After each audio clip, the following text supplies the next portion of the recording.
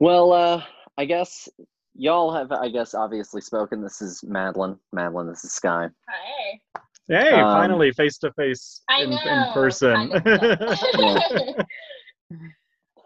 Um, I guess, yeah, I guess we can jump on into it. I'm pretty pumped about doing this one.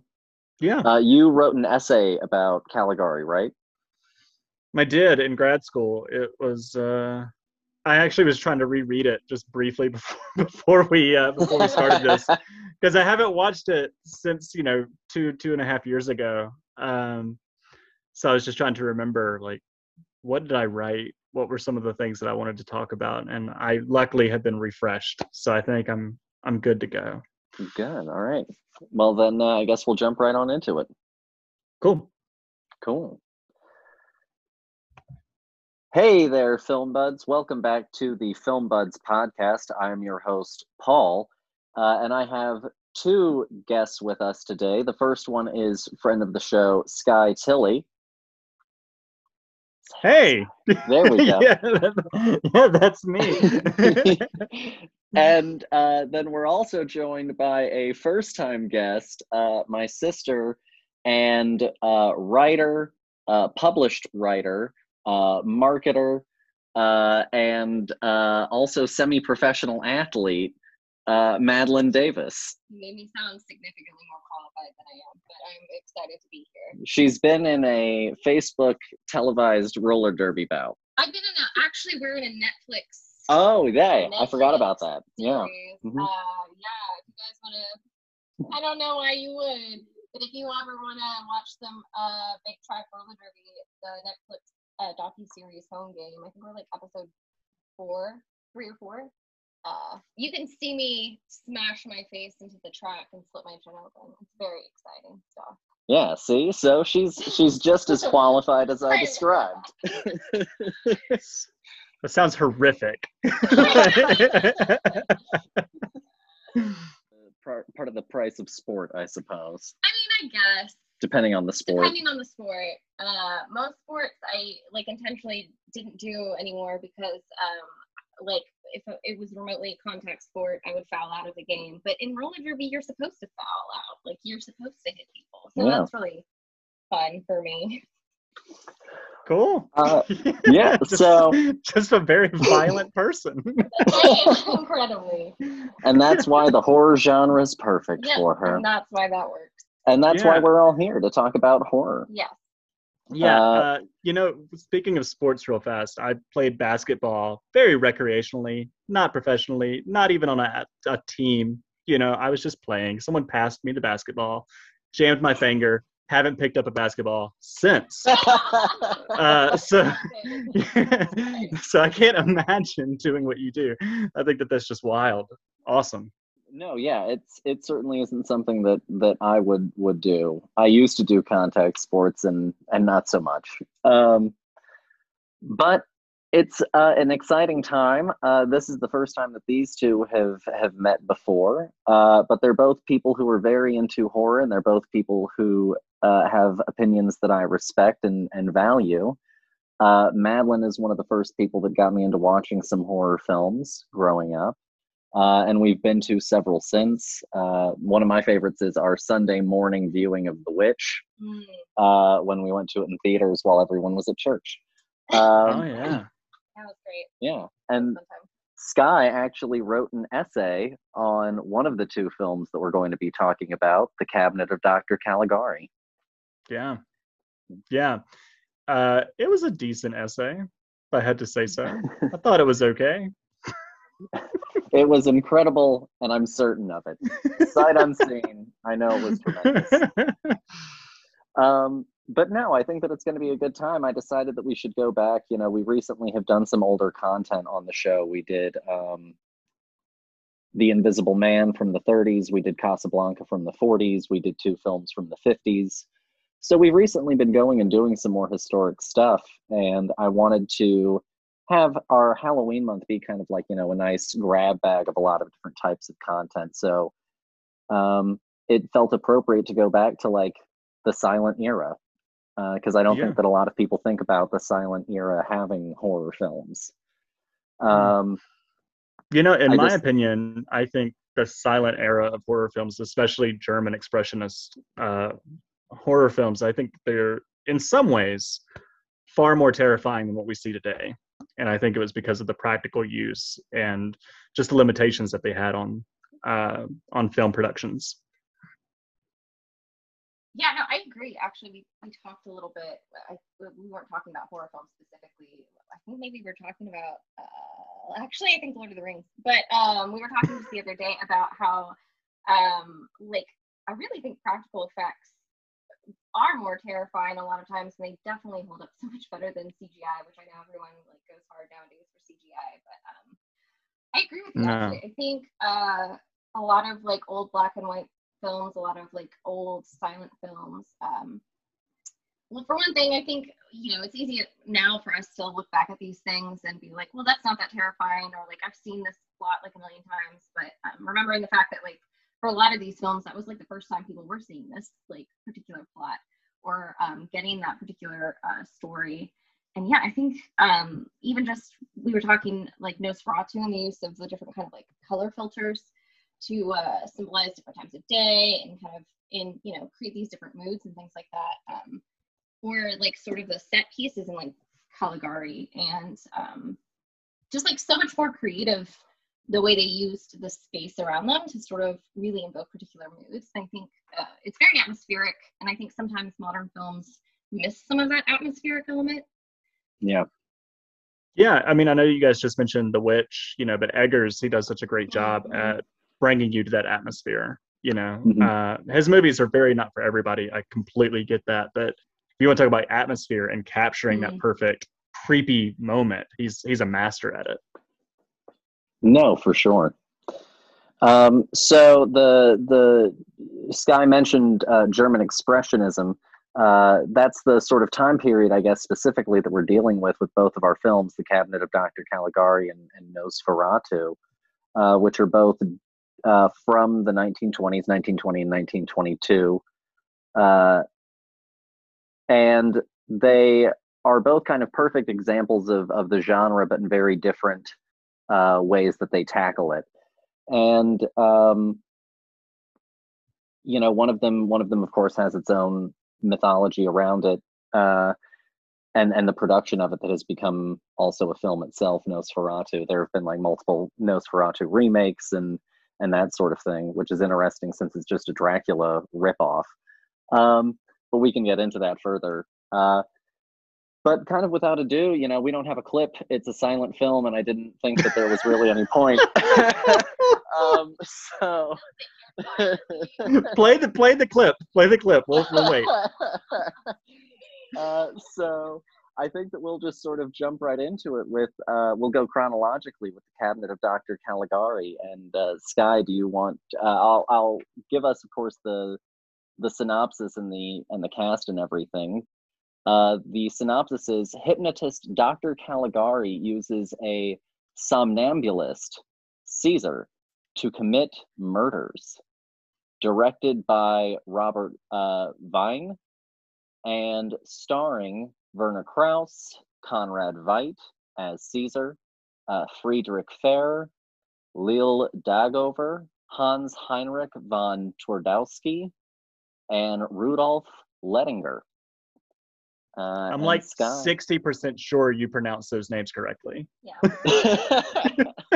Thank you. I'll take the 60. I'll give you 60. Take it away, though. Yeah, well, I mean, okay, so I watched this film at UNCG. We had the same instructor, I think, Frank Donaldson, and he showed it. And I kind of immediately fell in love with it. I grew up being a big Tim Burton fan and hadn't really ever been exposed to German expressionist films. When I saw this, I was like, okay, this is obviously a huge inspiration for Tim Burton. Like this film, the way that they use geometric shapes and shadows and chiaroscuro lighting, like all of it really just adds up to this is Tim Burton right here. If he was a filmmaker in the 1920s, he would have made something like this. So it had a big effect on me. And then when I went to grad school, we were doing an international history of film, and this was one of the ones that we tackled for Germany, obviously. And I was like, okay, great. I loved this film. I hadn't seen it in a while.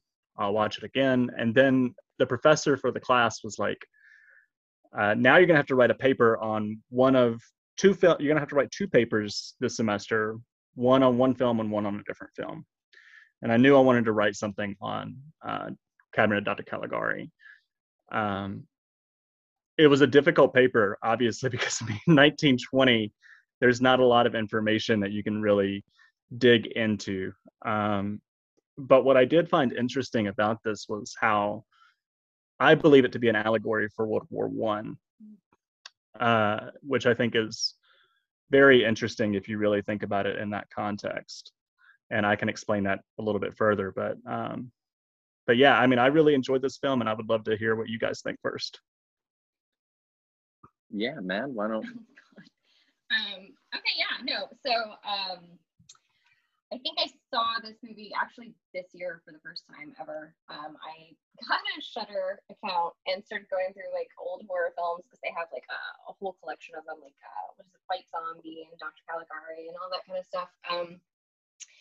And yeah, you know, I saw it and I immediately actually really, really loved it. We were talking last night about which one we liked more, Caligari or Nosferatu. And yeah, I really loved Caligari. I loved the sort of like framing for the story where it opens with, you know, you think you're talking to this man about this like tragic event that happened in his past, and you know, then you kind of go back into the story itself, and then of course, you know, I guess I was about to say no spoilers, but also like that movie came out. It's 100 years old. It's literally yeah. So spoilers. So yeah, of course you find out in the end that like he's one of the patients at the asylum, and this whole thing is just kind of like this elaborate sort of like delusion.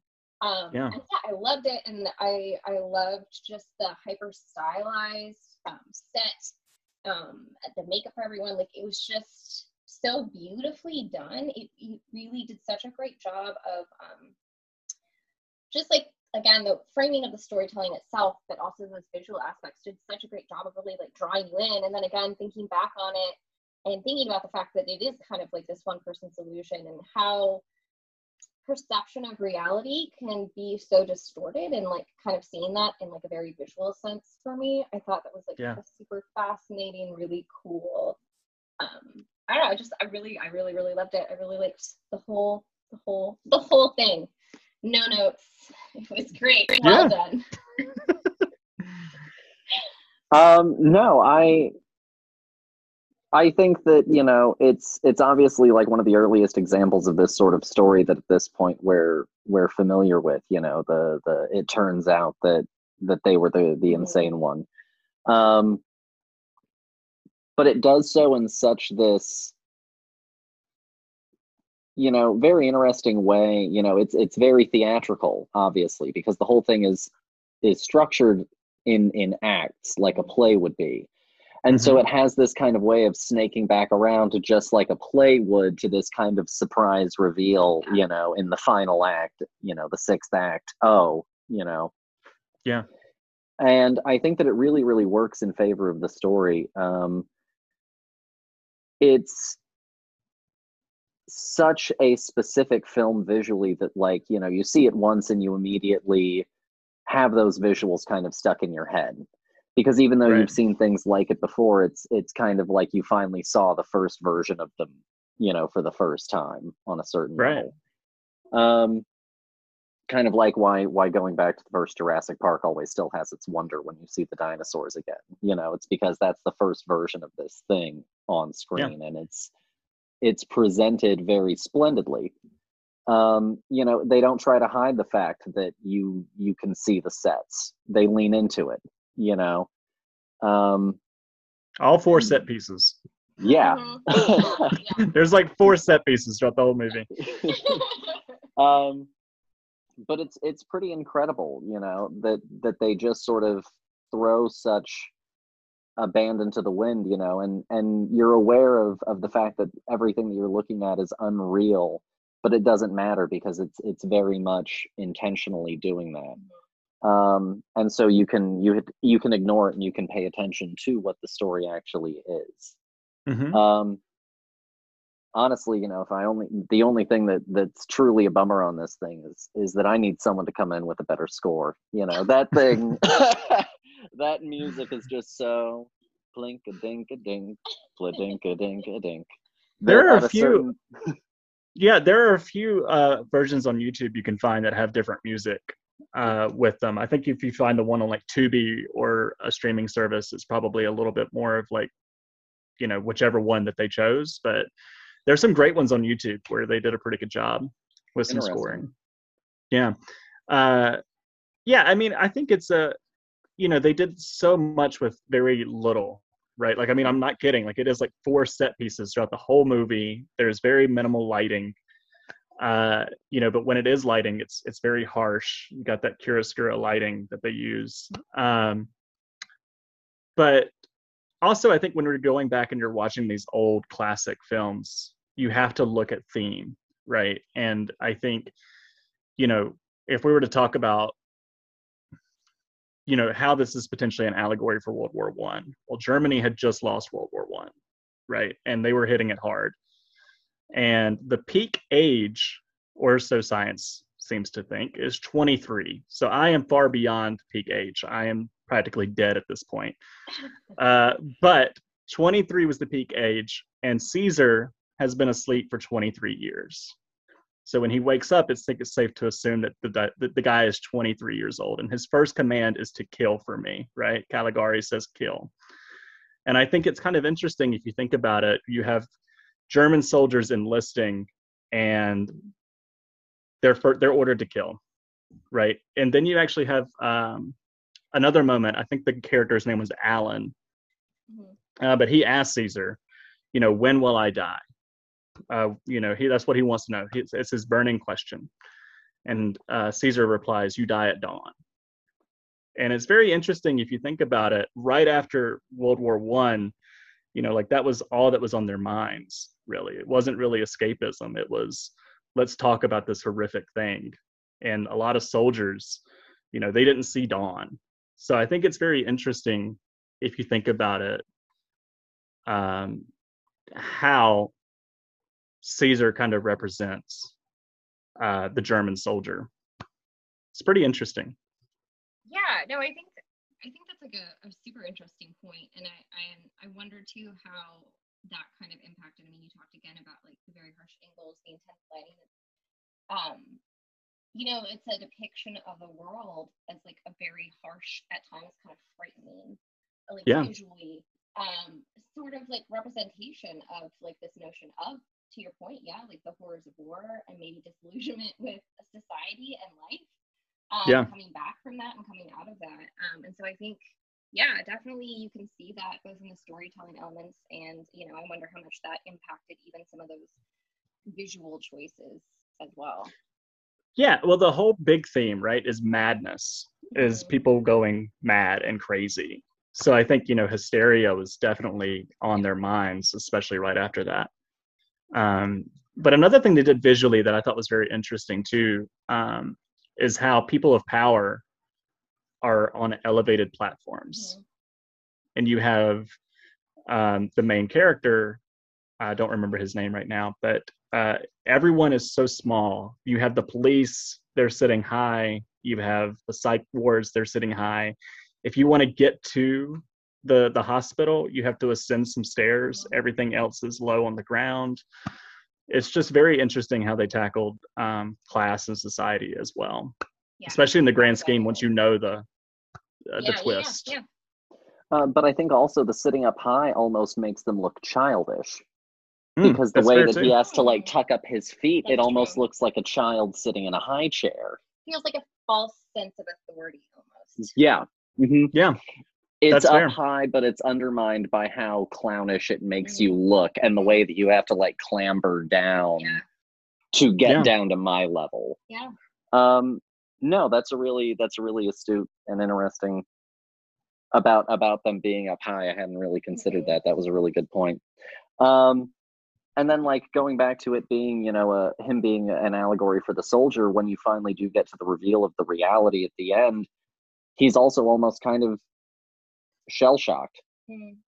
You know, he doesn't speak, he doesn't really interact, he just kind of is there. Yeah.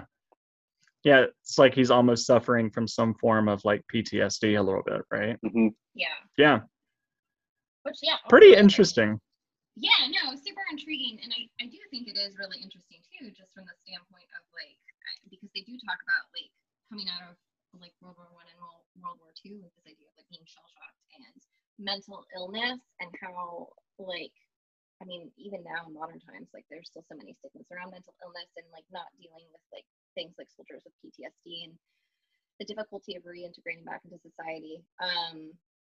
And also just, yeah, I mean, like both world wars were, especially over in like places like Europe where they were enacted, or the Pacific, I mean, whole populations experienced that. And I even think, you know, like, yeah, he might be the sort of like embodiment of the soldier, but like thinking too about like all of those characters, because I think his like what's her name, Jane, is also, she ends up in the asylum as well. Just like they talk about, you know, whole generations of people essentially like decimated and reeling and trying to make sense of life in the world again after the fallout of World War One. Mm-hmm. Yeah. No, yeah. You know, I'm trying to remember, like I said, it's been a little bit since I have seen it, but the end, is there like an ending frame of Caligari kind of looking at the camera and you don't know if he's really bad or if he's really good? I'm trying to remember. I think maybe. Do you remember I don't the remember. last frame of the movie? Of Cabinet of Dr. Caligari? What's does it end on Caligari? Oh yes. I think it does. Yes, it ends with face, right? It ends with the doctor finishing out and he goes, and I know exactly how to cure him. Yeah, that's right. And it just sort of stops there. And it actually, if you watch it, it's like a ... that ends it. It's not even like a period. It's an ellipses. Yeah. Yeah. It's interesting. It was almost, I think, you know, I think it works, but I wonder if it works better if, you know, I think they had to have that kind of like horrific moment, like, oh my God, is he really crazy? Is he not really crazy? But at the same time, I think it kind of undoes a little bit of what they set up before with Caesar being at the hospital and all these other characters being at the hospital. Classic horror movie ending problem. You decide to go for the ambiguous thing. I know. And it ruins the whole damn thing. Yeah, it's crazy how long that trope has been around. You know, it's nothing new. It's crazy. You know, I think what's interesting too about this movie is there are a lot of static shots, right? Like you couldn't really move around this gigantic camera. And I think you had to rely on close-ups and some medium shots. But for the most part, like when you get in on Caligari's eyes behind those goggles, those thick goggles, and he looks like the penguin from Batman Returns, he looks just like Danny DeVito. And I'm like, you know, I get creeped out just when I see him and he's just wondering, his eyes just wondering. It's very effective, even today, I think. Yeah, no, I think, yeah, to your point, you know, the set pieces were pretty minimum. There's not a whole lot of like graphics or other things you can rely on. And so like the actors themselves just do such a phenomenal job of just like, and again, like this is like no sound, no audio, but just with like their faces doing such an incredible job of like conveying an eeriness. And yeah, like his character throughout the whole thing was super unnerving. And yeah, like watching him, or again, even like last night watching like Nosferatu, like Max, like what's his, the actor Max Schreck, he's like super creepy. All of his movements are so unsettling. I think there's just like such a wonderful job those actors did of you know, just with like tiny face movements or just the way they move their bodies, like conveying such like an eerie otherworld sort of quality. Yeah. No, I agree. I think that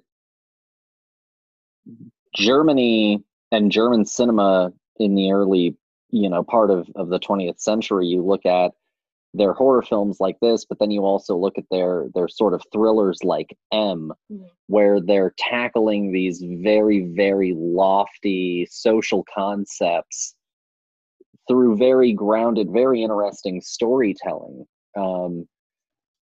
Because M is about mob justice. This movie is about madness. Nosferatu is about, sexuality and lust and things like that, and sexual impropriety.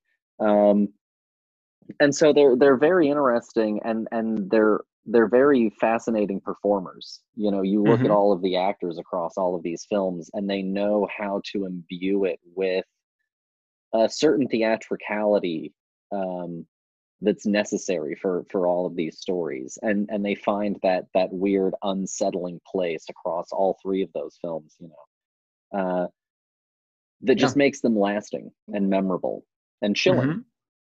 Yeah, I think what the scene where Caesar comes to kill the girl, he almost dances his way to her with that lighting and those shadows and those geometric shapes.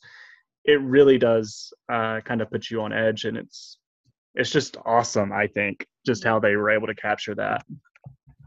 And that kind of movement is far past the notion of being a sleepwalker. The idea of a somnambulist as like just a sleepwalker, it was really more this idea of essentially like a night stalker.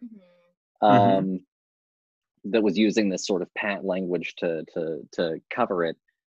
But he's way more than walking. It is very nimble, very lithe sort of movement, dancer-like. And I don't remember, like a Doug but Jones performance. I don't remember, but at the end, very much like a Doug Jones performance. At the end, you see Caesar, and he's holding the flowers. Does he mention that he was like a dancer? Does Caligari mention that this is such and such? He was a dancer or a performer or something. I don't remember. I could be just kind of like looking into that more than I don't remember. I can't rember off the top of my head. I think he does give like brief descriptions as to who these characters are. Yeah. But I don't remember what all he said. But yeah, no, I mean, they do all tie in for sure. Yeah, they all tie into some of like their behaviors in this kind of like story. For sure. Yeah, I love how this movie starts and ends though. Like, it's such a great button for the beginning. You have him sitting, it looks like he's at like a cemetery, and he's talking to this old guy.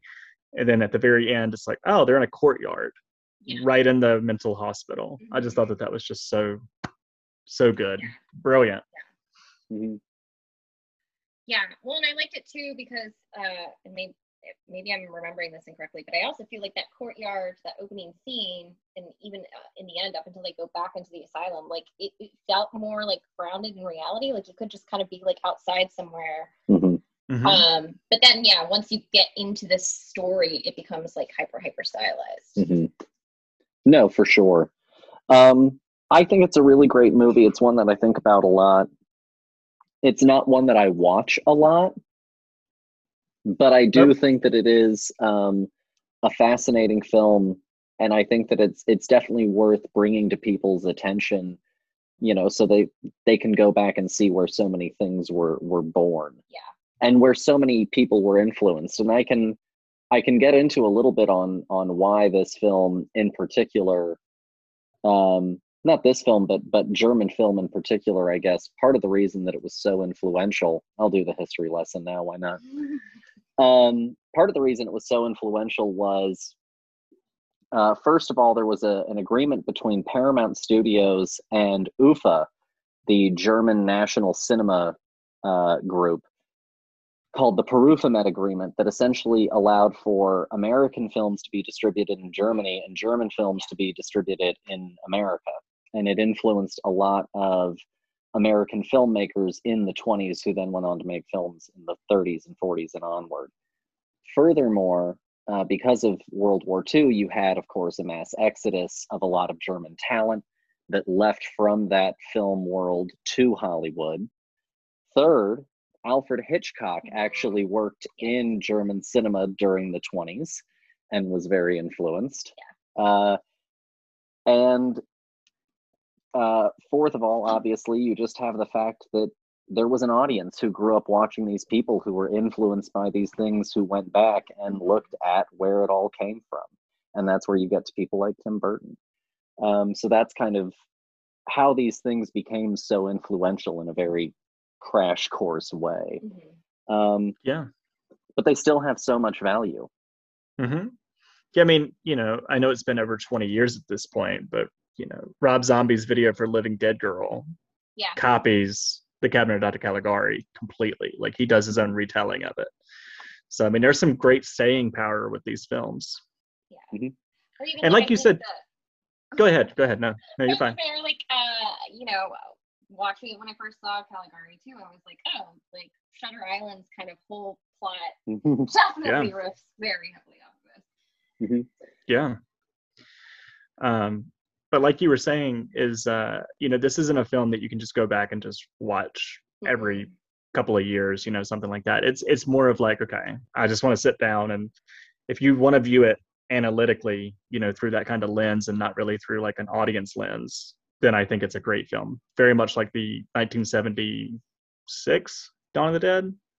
Was it 78? 76? The old I think one. It's, yeah. The Romero one. Dear, is Romero's Dawn of the Dead 76 or 77? 78. It's 78. 78. Okay. What a great year for horror. Okay. Yeah. Wait. What is it? She's second guessing it. If it came out the same year as Halloween, that's a great year. Huh? I thought it did. Mm-hmm. I thought it came out the same year as Halloween. Because weren't they were both like relatively like low budget horror films, and I think they came out the same year. Yeah, that's what I thought. I have Google. Yeah. Fact check. I'm on my laptop. I can check. No, yeah. I agree with you. I think that it's definitely one of those touchstone films that you look at from an analytical perspective. So Sky, if you had to rate it out of 5, what would you give it? I'd give it a 5. I would. I'd give it a 5.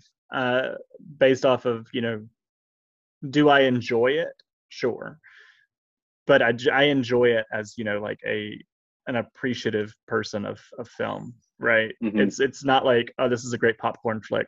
It's something where I'm like, man, they did so much for so little. Like, this is a stage production that they filmed, and they did it very well. It's a very compelling story. And like you said, it is Shutter Island. And I love Shutter Island. So, yeah, I think it's a 5. Okay. Matt, what about you? I agree. I really think I've got to give it a 5 too. Yeah, I don't know if this is just like turn your mind off, eat some popcorn, and watch kind of a flick, but I don't know. Like, I think the storytelling's so wonderful. It's like such a cool, intriguing premise. And visually, I think it's just like so like arresting. I really like the visuals of it. Yeah, I have to give it a 5. I really love it, honestly. Okay. I'll be the contrarian here. Wow. Okay. 4.5. Wow. You have to explain what knocked off the half point. Just because I don't want to watch it every once in a while. Nosferatu is one, even though I think that there is less going on for it at a certain narrative level. But I'll get into that in a little while. I don't want to, put the cart before the horse. I can say real fast, it is more visually interesting in terms of location. Yeah. With Nosferatu, with Cabinet of Dr. Caligari, it's like, okay, we're back at the same set we were just at. There's only so much you can do, I think that for me, it's just that little bit of, I don't want to watch it this year, kind of like attitude, like if someone was like, we're going to watch it, I'd be like, no, we're not. Fair enough. That's fair. And that's the only thing. That's okay. But honestly, like, and I'm just being a stickler. I'm just being a curmudgeon. But moving on, we now have our next film from 2 years later, Nosferatu, and the premise is just the plot of Dracula. I'm not even honestly going to read you what it says. It's just the plot of Dracula. If you know, idiot real estate agent goes to castle, gets ensnared by weird European man. Weird European man comes back to try and have sex with his wife. That's the plot of Dracula and Nosferatu. Yeah. And that's because, for a little history, F.W. Murnau, the director of the film, tried to go and get the rights to Dracula, and the Stoker family said no. Yeah. And so he said, well, then I'm just going to do a little copy paste, change the names. And so Dracula became Orlok, played infamously by Max Schreck. And then you also have Alexander Granach, Gustav von Wagenheim, and Greta Schroeder. 70%. 70% this time. I know which name messed me up, and I accept it. But overall, I'll actually start this one. So Nosferatu, the first time that I saw it, was the 11th grade in high school film class. Eric Whiteside was my teacher, and he wanted to do a Halloween double feature for the month of October. You know, you only had like 45 minutes for the period, so you couldn't really watch a whole movie. And he wanted to do a double feature of Nosferatu and Shadow of the Vampire, the film about the fictional film about the making of Nosferatu. And I loved it. I thought that it was the best shit I had ever seen. Is that the one with Willem Dafoe? Yeah. Yes. Okay. Willem Dafoe and John Malkovich. And so it was incredible. And he told me, he told the whole class the story of how F.W. Murnau tried to hype up the publicity of the film by insisting that he had found an actual vampire to play a vampire. And he really went out of his way to just like be his own press agent. And Murnau was kind of like, by some people's definition, a little bit of like a snake oil salesman of a filmmaker. Like, he drummed up his success. Some early day viral marketing. Yeah, exactly. Like some Blair Witch. Yeah. This is found footage. They're really dead. It's a snuff film. Don't mind that they're going to be appearing on the Tonight Show. It's totally fine. Cool. Yeah. They're dead. They're dead. It's real. But no, and like it ended up becoming like a whole thing where some people were like, it's not a vampire, but it's also not Max Schreck. It's a pseudonym for a different actor. Like it really just took off. And that's also why if you watch these movies on Shudder, both of them are from the Murnau Foundation, is because that son of a bitch ended up making a name. Wow. Yeah, I watched it on I think, what did I watch it on? Tubi. I think I watched it on Tubi. I wish I would have known it was on Shudder. I would have watched it on Shudder. it was So what's interesting, I don't know about the one that you guys watched, but the one on Tubi, they actually use the names from Bram Stoker's Dracula. They don't use the names from Nosferatu. So when I went back and I looked at the synopsis, which is something I typically do whenever I watch a movie, is I'll go back and just read the synopsis. And they're using the names from Nosferatu. I'm like, hang on. What did I watch? Do I need to go back and watch the real movie at this point? But yeah, it was wild. Yeah.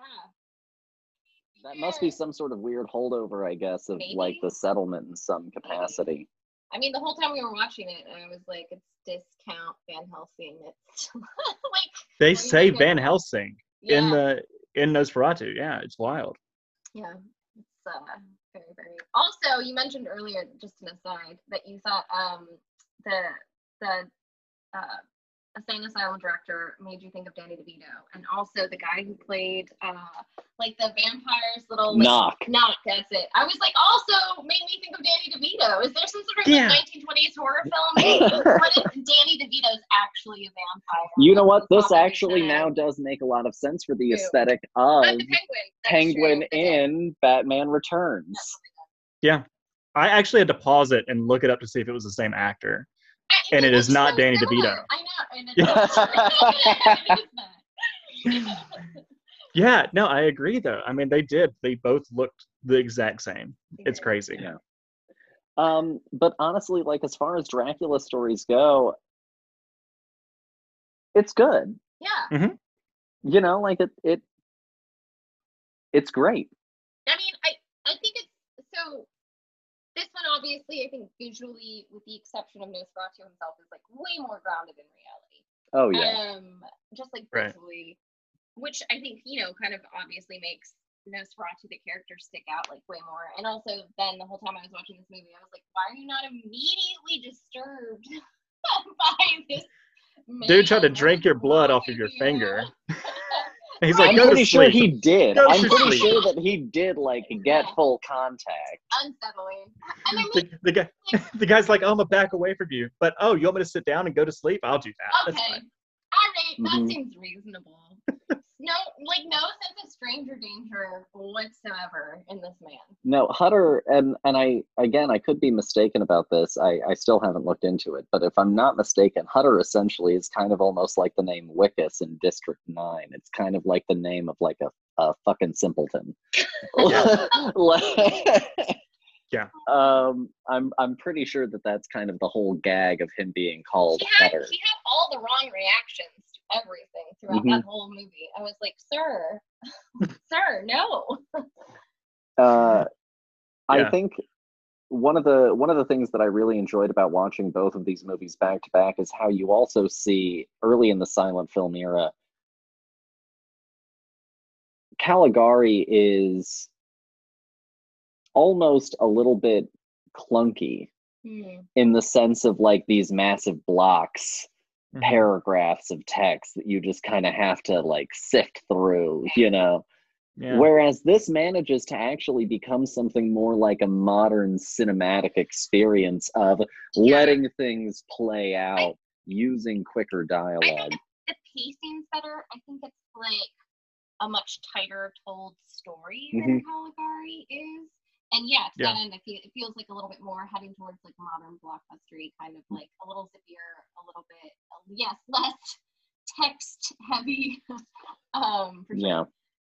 But I think that also stems from the fact that he is just, no offense to Murnau, I think that also stems from the fact that he is just stealing. Like he's stealing a working story, whereas Caligari is, of course, like presenting you something totally new. Yeah. Yeah, I did enjoy Nosferatu. Again, this is the first time I watched it. So I knew what to expect, obviously, because I'm like, oh, I know it's Dracula. I didn't realize that it was the exact same story as Dracula. That was a surprise. But it was like, okay, this is fine. What I found interesting and what I was trying to watch it, and I haven't really had time to really look into to do all the research on it that I would normally do. But trying to look at movies from that time and trying to figure out like, okay, where were their headspaces at? Like what were they trying to say about the world? And obviously, you spoke about like thematically, it was about virginity, purity, lust. But I also think it does a good job at kind of showing what we're dealing with today to an extent. Like they were dealing with an epidemic. There's the plague plot. The plague plot, where Nosferatu actually brings the rat plague there. And obviously there was the rat plague that, the bubonic plague and, them bringing all the rats over and all that stuff. But also, I think you can get a little bit more sinister with it. I'd have to do a lot of research.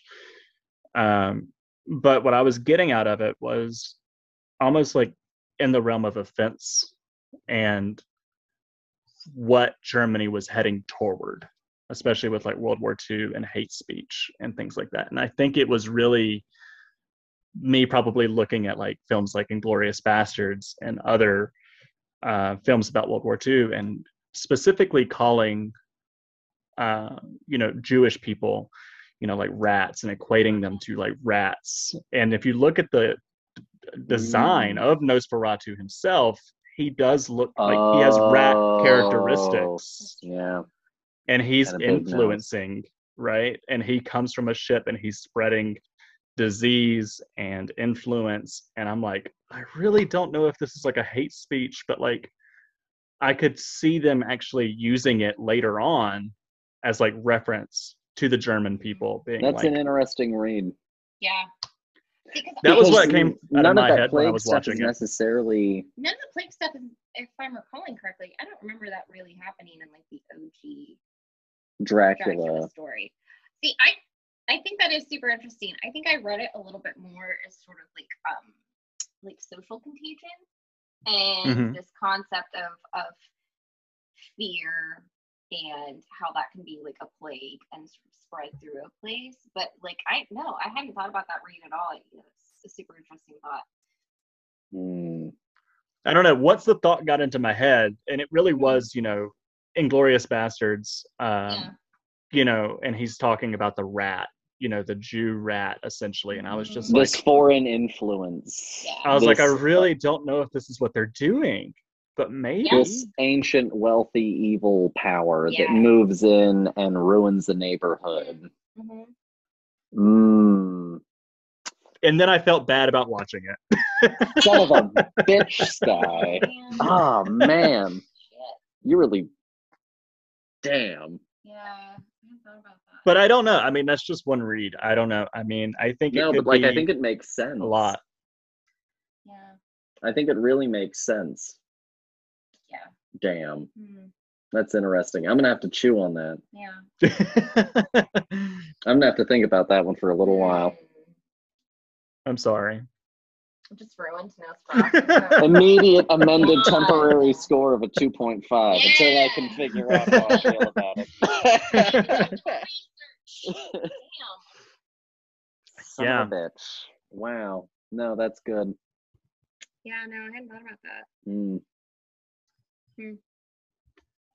But it is interesting, though. I mean, the film itself was interesting. Beyond that, I thought they did a great job at telling the story the way that they were going to tell it. And I loved the very end with the puff of smoke, where he's just like fading, and then he disappears, and there's just a little smoke pile on the ground. I loved it. It was so great. Oh my god, I love that. Laughing so hard. I think one of the other things that you get to see with this movie versus Caligari is the fact that, like, I think that sometimes people think of silent film as having only certain ways of doing things. First off, I think that people obviously forget that silent films had any color, period. Yeah. B, I think that a lot of them think that it's either sepia or black and white, when really you also had literally just full tintings like pink and blue and red. And so I think that it's I think that both of these films do provide, as a pairing, a really interesting way to see how the same genre was happened 2 years apart, within completely different hands, and how that medium and how that format could be used in entirely different ways, and how also there were different innovations even in that time period that led to different techniques. Because you're right, like I thought they did such a wonderful job of like creating a different sense of like time of day and even kind of like mood with, like the sort of like cool blues whenever they were outside, or there was, like something sort of like nefarious afoot, and then like the sort of yellow light from like candlelight or the sun. And then, like dawn and dusk, these sort of like in between hours as like a sort of pink tone. I really loved that. I thought it was such a clever way of like, in a medium where it might be somewhat difficult at times to tell like what time of day this is supposed to be set in, of like very clearly visually like delineating that and kind of setting different sort of visual tones for each. Yeah. Yeah, and I love that they actually went on location for a lot of it. Like a lot of it really was location based. I thought that was wonderful, but I was also kind of missing because I've seen Der Golem and I've seen Cabinet of Dr. Caligari, and I want to see a lot more German expressionist films. I haven't really seen too much.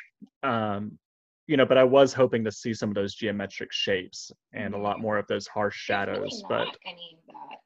there wasn't. And I think, once you get to the point where Nosferatu is, you got that classic shot of him ascending the staircase and he's using the shadow to look even bigger than he is. Great stuff. Great stuff. But I thought they could have done some great work if they used geometric shapes to their advantage. I agree. I think they could have done more with that, especially like in his kind of like castle and things like that. I think I was hoping like interior wise to get more of that same sort of like visual sense to sort of like lend itself. And like I didn't mind it as much in the scenes where he was kind of like out and about, like because I think it is good to have him as sort of like visually different from everyone else. But I was hoping that you would get a little bit more of that visually and like sort of, like his like realm, so to speak. And get a little bit more of that kind of like weirdness and that sort of like visual difference. Yeah. But I did love the static shots of him just standing. Like when he is just, standing there looking awkward and terrifying. Creepy. So creepy. Oh my God. There's this scene where he has like moved and he's living across the street from them, which is hilarious to me. And he's just in the fucking window. And I know. And he's like barely moving, and it's like so unsettling. And I was like, oh my God. It's so good. Yeah. So, Sky, what would you give Nosferatu? I don't know. I'd say probably right now, because I've only seen it once. I would say maybe 3.5. Maybe 3.5 for me. I would say I'm gonna give it a 4. Remove a point for basically just copy pasting 100% plagiarizing someone else's work. But there's like also one thing I really did like is I felt like there were almost like elements of sort of like a campiness, like with a poof of smoke and stuff like that I just found like very funny and I think it was like a little bit more tightly told, a little bit more modern, it felt like at times. But no, I really enjoyed it. I think it's like a more fun film to watch. It's a good laugh. I loved it, and Max Schreck absolutely kills it. I'm like obsessed with his performance in that. Yeah, he was tremendous. No, yeah. And if you see like the actual picture of the actor, he looks nothing at all like Orlok. And it's incredible makeup work, and so the other thing that you do get with both of these films is 2 incredible performances: Conrad Veidt as Caesar and Max Schreck as Orlok, of incredible actors in makeup who understand physicality and understand how to use that physicality to either incredible movement or incredible stillness, both of which to incredible effect. Yeah, I agree. I mean, Max Schreck, he was great. Like he was amazing, and I do agree with the campiness. The movie's still so fresh that I just kind of forgot about some of the campiness that was in it. But the performance of Hargrave, which is how I know him because that's how Tubi had it. Whatever his name was in the version you guys watched, he was great too, because he really was. I kind of picture it, if it was made today, it would be like Paul Rudd, because he was just so aloof. Yeah. 100%. Werner Herzog remade this movie in '79 as well. Yeah. So if you ever want to see also how, like, for the listeners, how the same story is handled, there you have it. Go and watch the 22 and then the 79. I know. I grew up on a movie called Salem's Lot, and and I think The Vampire, the Master, that they use in that movie very much resembles Nosferatu in this film, which I thought was very interesting that they went that route.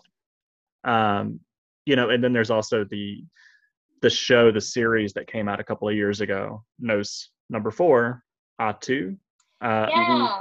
You know, that existed for a little bit too. Nothing like the movie, but you know, honestly, it's about vampires. It does indeed. Honestly, I also thought that the vampire creature that the alchemist becomes in Kronos, if you've seen that, we talked about that last week. I thought that the body of it looked very much more like an Orlok vampire. It's this weird white, muscular, you know, sort of sinewy, weird thing. Which is also, I think, kind of the basis for the vampires of Penny Dreadful as well. This form of vampire clearly has sticking power, much like the imagery of Caligari has. Yeah, I always like seeing, because I feel like there's like 2 ways people go with vampires. It's either like very human and just kind of like sexy smolder vampire, but I also really like it when they lean a little bit more into like the monstrous aspect of it. Like, I think you see it and like Buffy, they can transform into like the creepy looking dudes, or like in those 30 Days a Night. 30 Days a Night, like very very creepy, otherworldly looking, or Penny Dreadful even. And I always think it's like interesting seeing that visually, and also like kind of wondering what that means about the story that particular like writer or director is trying to tell, and why they leaned into one versus the other. No, for sure.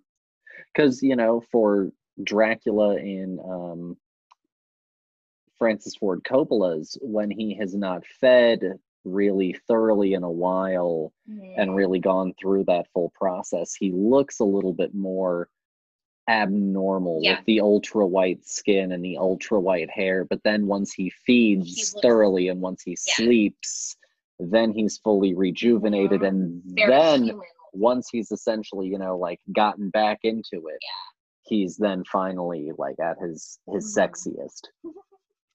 Yeah, I love it when filmmakers do that, right? Like, this isn't anything like this movie, but Hostel, I don't know if you guys have watched Hostel, but like, you know, when they go and they see these girls, you know, in their heads, they're beautiful. They're like beautiful women. And then when they realize what's going on and they meet them in the warehouse again, like you start to see like their flaws that they have on their face. And it's very interesting how filmmakers play with that. No, for sure. Yeah, definitely. But Paul, what was your rating? I don't think you gave your rating on it, did you? Did I mess you up? Did you have a 5? No, I was still going to probably come in low. I don't know where I want to put it now. I'll go 3.5.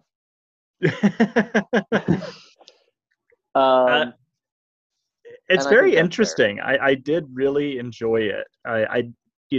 I put my phone away from me because it is a silent film, and I think it's very easy to just kind of distract yourself. And I had to put it away out of arm's reach, and I just sat down and just absorbed myself into it. And I think you have to, if you do want to watch this film, get your electronic devices away from you. You know, and I think that applies with any silent film you know, because there's not much to grab your attention. No, and with like the words pop up on the screen, like the first time I tried watching Dr. Caligari, I had my phone with me and I had to be like, God damn it, and like just put it away, because I would like look down for a second and something like someone texted me, and then I missed like a whole thing of text, and I was like, man, I gotta go back. Yeah, they can't reveal it anymore in dialogue. Nope. No exposition for you. Yeah, you gotta go back to figure out what you missed. Yeah, no, that's fair. No, I think that they're both great. Neither of them are things that I necessarily go back to, but I do think that Nosferatu is probably the more watchable for a modern audience. Yeah, that's fair. Yeah, that is very fair. You know, it really was like, I remember the Van Helsing part, and he's talking about carnivorous plants. And I was like, that's interesting, but I don't know where this came from. Correct. Like this just came out of nowhere. Yes. So I was like, what if they just took that part out? What would I really think about the movie at this point? Like, what is it adding to it? And I think it really was like, we just want to show on camera this Venus flytrap eating this fly. I think there were a couple moments in the film where when we talked about like they have like what is like the hyena that shows up at one point, and it's like, why would that be there? And I kind of feel like they were just sort of like, let's put some cool shit on screen because we can. A hyena showed up on set, guys. We gotta film it. We gotta specifically, but we were talking too, and I was like, I wonder how many people that was like the first time they'd ever seen like a hyena, and they probably didn't know what the fuck it was. Yeah. They were like, what in the fuck am I seeing on screen? I have never seen that wild dog thing ever. Probably maybe the thing with the Venus flytrap thing. Yeah. Maybe that just blew people's minds. They were like, holy shit, plants can do murders. Yeah. Before we wrap, I did want to talk quickly about a movie called Fright Night, 1980s. Yes. Love Fright Night so much. It's on my watch list for Halloween because I just love it. But you're talking about pretty and horrific vampires, and I think that movie does a great job at showing you both. Yes. Right. You have Chris Sarandon, you have the smolder. He's like the epitome of 80s hotness, right? Like the dude's a good looking dude. Yeah. And then you have, when he transforms, it's like this hideous, awful monster, And then Evil Ed, he does a little weird thing. He looks a little weird to begin with. No offense to Ed. Right. Vampire transformation did not. It didn't work for him. It didn't work. The spiky hair didn't work. No, that was not good. But they did a good job at showing both worlds, I think. I agree. I totally agree. I just love that movie so fucking much. It's again, talk about campy. It's so good. It's a perfect film. It's perfect. No, I think that's a good example also of for me a remake of another classic horror film that I think kind of got a little bit overlooked because I don't think people realized how much of it was about the housing crisis. No, the remake of Fright Night? Yeah. Yeah. Mm-hmm. David Tennant was amazing. David Tennant is amazing. Yes. It's not as good as the first one, but I think that it gets a little bit overlooked and written off as just like, oh, another shit like remake. But I think that it has more going on than like the Friday the 13th remake. Wow. Dude, Toni Collette, Colin Farrell, David Tennant. Great cast. Anton Yelchin. Yeah, Anton Yelchin. Is really, really Imogen good. Poots, I think. Yeah. Great movie. Yeah. I liked it. It's not as good as the OG, but I still thought it was like a very, very good film. And yes, David Tennant just kills it. So charismatic. The shit out of it, and it's beautiful, and I loved it. On that note, honestly, the only other thing that I wanted to mention, truthfully, was a little update since I have been giving continued coverage on the IATSE strike. Yeah. So they almost, the top of the group kind of came to an early tentative agreement that then the media very much hyped up as like an agreement.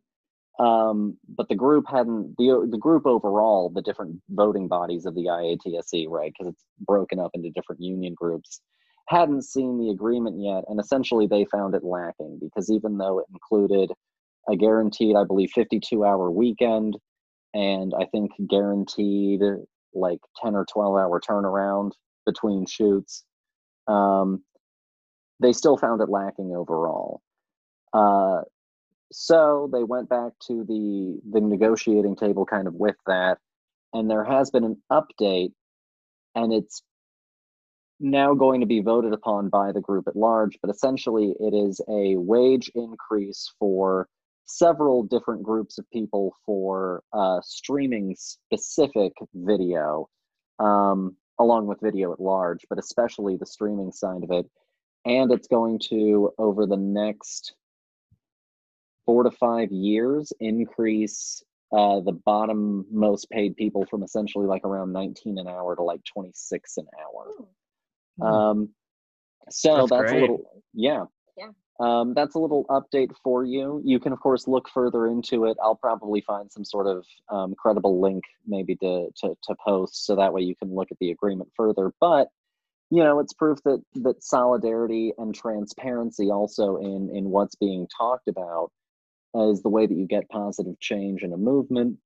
And I think that they're doing a bang up job, and I'm glad to see progress happen in an industry, especially since, you know, today especially we had like 2 different Warner Brothers stories break about, that was crazy, you know, toxic culture. And, you know, one is a confirmation of the Ray Fisher story, and another one is just what happened on the set of Batgirl, and they've already fired back. I'll cover that one more probably next week when we have more details. But, you know, at a time when it's obvious that the studio is behaving badly, it is nice to see the people who that sort of behavior affects the most fighting back and reclaiming a little bit of dignity in the workplace. Yeah. And that's all I have to say about that. Before I leave, I do want to say, just kind of recap what I have watched recently. So I guess this month has been obviously filled with horror, but ones that have really stood out for me have been the series Midnight Mass, of course. I watched Saint Maud for the first time. Loved it so much. That last frame of that movie, incredible. Oh my god, is insane. It is. Let's see. I watched VHS 94 on Shudder. That was fun. I like all the VHS films, so I thought they were pretty good. I watched Seance, and then I watched Censor. I finally watched Censor because that was on. I watched it on Hulu. It was wild. What a wild ride. Yes. Very creative. Very, very interesting ideas. I loved how it leans so heavy into like giallo and stuff too. Like visually, Yeah. I thought it was like a stunning. Visually, it was amazing, and I loved the ideas that were presented. I think there were a couple of moments where I may have just gotten confused or a little lost. But I think since this is like her first directorial debut, she is someone to look out for. Oh my God. Yeah. Yes. Amazing. She's going to have a great career, I think. Yeah. So yeah, that's what I have watched. What have you guys watched? I want to know. Oh, okay. Well, so also again like Saint Maud and Censor, both of which I'm like totally obsessed with. I think they're such intriguing. I think Saint Maud is a perfect film. Like I really think it's. I 100% agree. It is a perfect movie. And I really like the idea of like watching those two together, because I think in some senses they're like very similar in that it's like 2 women sort of dealing with trauma and also sort of like madness of various types. I loved both of them. Such good movies. Obviously watched Nosferatu this month. I'm trying to think of like anything else that's like newer. Oh, I watched Brand New Cherry Flavor. I want to watch that. It's on my list. It's absolutely wild. I loved it. Very, very good. Highly recommend. It's definitely kind of trippy, but I loved it. Really, really good. So highly recommend that to anyone. The actress in it is great. I don't know if you guys have watched Undone, but she's amazing. She's amazing. I think the only thing I've seen her in is like Alita Battle Angel. Alita, yeah. No, she was absolutely fantastic in this, though. She was great. Highly, highly recommend watching that show. I'm trying to think of like anything else that's like. Oh, the remake of Slumber Party Massacre was amazing. Oh, I haven't seen that yet. That's on my list. I want to see. It was a lot of fun. Okay. Yeah, I think that's about it. Although I have read some horror, and I did recently read Carmilla, which was very, very good, and predates Dracula by like 20 years. Uh-oh. Yeah. Someone was influenced. Yeah, well, no, yeah, no. Highly recommend that. It's like very short, so I guess if you want to do like some horror reading, Yeah. definitely check that out. Okay. And Flanagan is going to be doing, talking about adapting, but Flanagan is going to be adapting The Fall of the House of Usher. Yes, which I'm very excited about that. Yeah. Yes. Paul, what have you watched? Lord. So obviously the stuff that I've really been watching is mostly the content that I've been making. So if you want to know what I've been watching and how I feel about it, go back. Yeah. Beyond that, I've been honestly trying to get. I gave myself the impossible task of the slasher extravaganza, and so you're going through all the Nightmare films, right, and all the Friday the 13th films and the Halloween I films. have watched every Halloween movie except the Rob Zombie ones. I had to take a little Halloween break. Mm-hmm. I am currently at Nightmare on Elm Street 3 and Friday the 13th 3. I just watched Friday the 13th Part 3 today. Loved the 3D effects. The snake, right? Oh, Coming yeah, at the camera. and the yo-yo especially and the yo-yo was one of my favorites. Yeah. So I still have like 20 movies, 19 movies left to go of both of those franchises. Plus, I'm trying to actually, since he's the only black slasher, I'm trying to also do the other Candyman movies. Yeah. So I've got a fucking mountain that I've been trying to slowly make my way through. So that's what I've been watching most immediately. Yeah. I've already decided next month every episode is one movie an episode. Yeah. That's impressive, though. I mean, I think it's crazy, but I think it's impressive nonetheless. I watched the Candyman movies pretty recently. I watched the first 3 Hellraisers pretty recently. I haven't seen the new Candyman yet. I really want to, though. I really like the first one, and I'm interested in this new one. The first one is great. Yeah. I saw Halloween Kills. That's the newest movie that I have seen. We got to talk about that at some point. Because I've given you my thoughts. Sky, I'm 1,000 words into my essay on Halloween Kills. So, and I'm not done. I absolutely love it. The theater that we were thinking about going to was pretty busy, and I just still don't feel 100% comfortable if it's like a busy theater. So I ended up just paying the $5 for a month of Peacock. I'm gonna cancel it in like 2 weeks. And Lauren and I watched it that night, and I was floored by it. And we woke up the next day and I watched it again. Wow. So I've seen it twice already. I may watch it a third time. I'm trying to convince my mom to watch it. So for sure. I'll watch it with you. Yeah, hell yeah. That's one. There you go. That's probably the newest thing that I've seen, and hot damn, have I. Your wife is in the background, right? Somewhere off to the side. I have not seen her yet.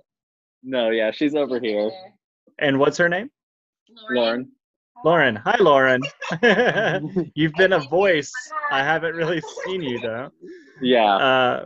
Did you like it? Did you like Halloween Kills? Sky wants to know if you enjoyed Halloween Kills. Oh, I did. I did very much. It's brutal. I hated it, but I loved it. But I hated it. Yeah, that makes sense. Yeah, no, I mean, I hear that, though. I hear that a lot on the internet, that it is, very brutal. And I agree. I think it is brutal. But I also, I think we can probably do a whole podcast about this real fast. But I don't think that it's as brutal as some of the other instances of the series, especially the 2018 film with that bathroom sequence. I think the was bathroom just sequence pretty bad. Insane. I watched it again when Halloween Kills came out, and I was just remembering, like, 2018, I didn't really feel uncomfortable watching it. When I'm watching it now, I was like, I don't really, this makes me feel weird. Like, this just makes me feel so awkward. Well, I think when I was rewatching Halloween Kills one of these times, I went back and I was thinking about Halloween. And I think so much of Halloween Kills, in a weird way, manages to go back and enrich the first Halloween, at least for me. Two people demand Michael speak in Halloween. Sorry, I didn't mean to go on a jag. And I could probably put this in the slasher extravaganza, but this is kind of just, I guess, a teaser of where my brain is at with it. Two people demand Michael speak in Halloween. It's the podcaster, and it is Dr. Sartain. Mm-hmm. Both of them want him to speak for them. And both of them want him to say different things because both of them are compelling him to speak for different reasons. I think that the podcaster is looking for either some sort of humanity or some sort of confirmation of a monster. Yeah. And I think that Dr. Sartain is looking for some sort of answer as to why he's a monster. I think both of them are missing the fact that violence is how he speaks. Yeah. Mm-hmm. And I think that that's why both of them get treated to particularly brutal examples of how Michael speaks. He stomped that dude's head in. Yes. Like, that was crazy. Yeah. Mm-hmm. But yeah, Michael Myers is so iconic. I think it really could be, if you look at a film like Halloween Resurrection with Busta Rhymes and Tyra Banks, some people really love that film. It's so much fun. I am not one of those people. And I think it really is, like if you put Michael Myers on the screen, no matter what it is, people are just going to love it. Some people are really just going to love it. Same thing applies with like Leatherface, Chucky, all the big icons. Doesn't matter what kind of movie it is. They're like Iron Man or Batman or Superman, but for an entirely different group of people. Yeah. Some people really love Iron Man too. I don't know them, but I'm sure that they exist. You're talking to one. That's another day. That's another. I can't. That's a whole nother. No, I think I have to come onto your show at some point, and we'll have a good little chat. Please do. Yeah.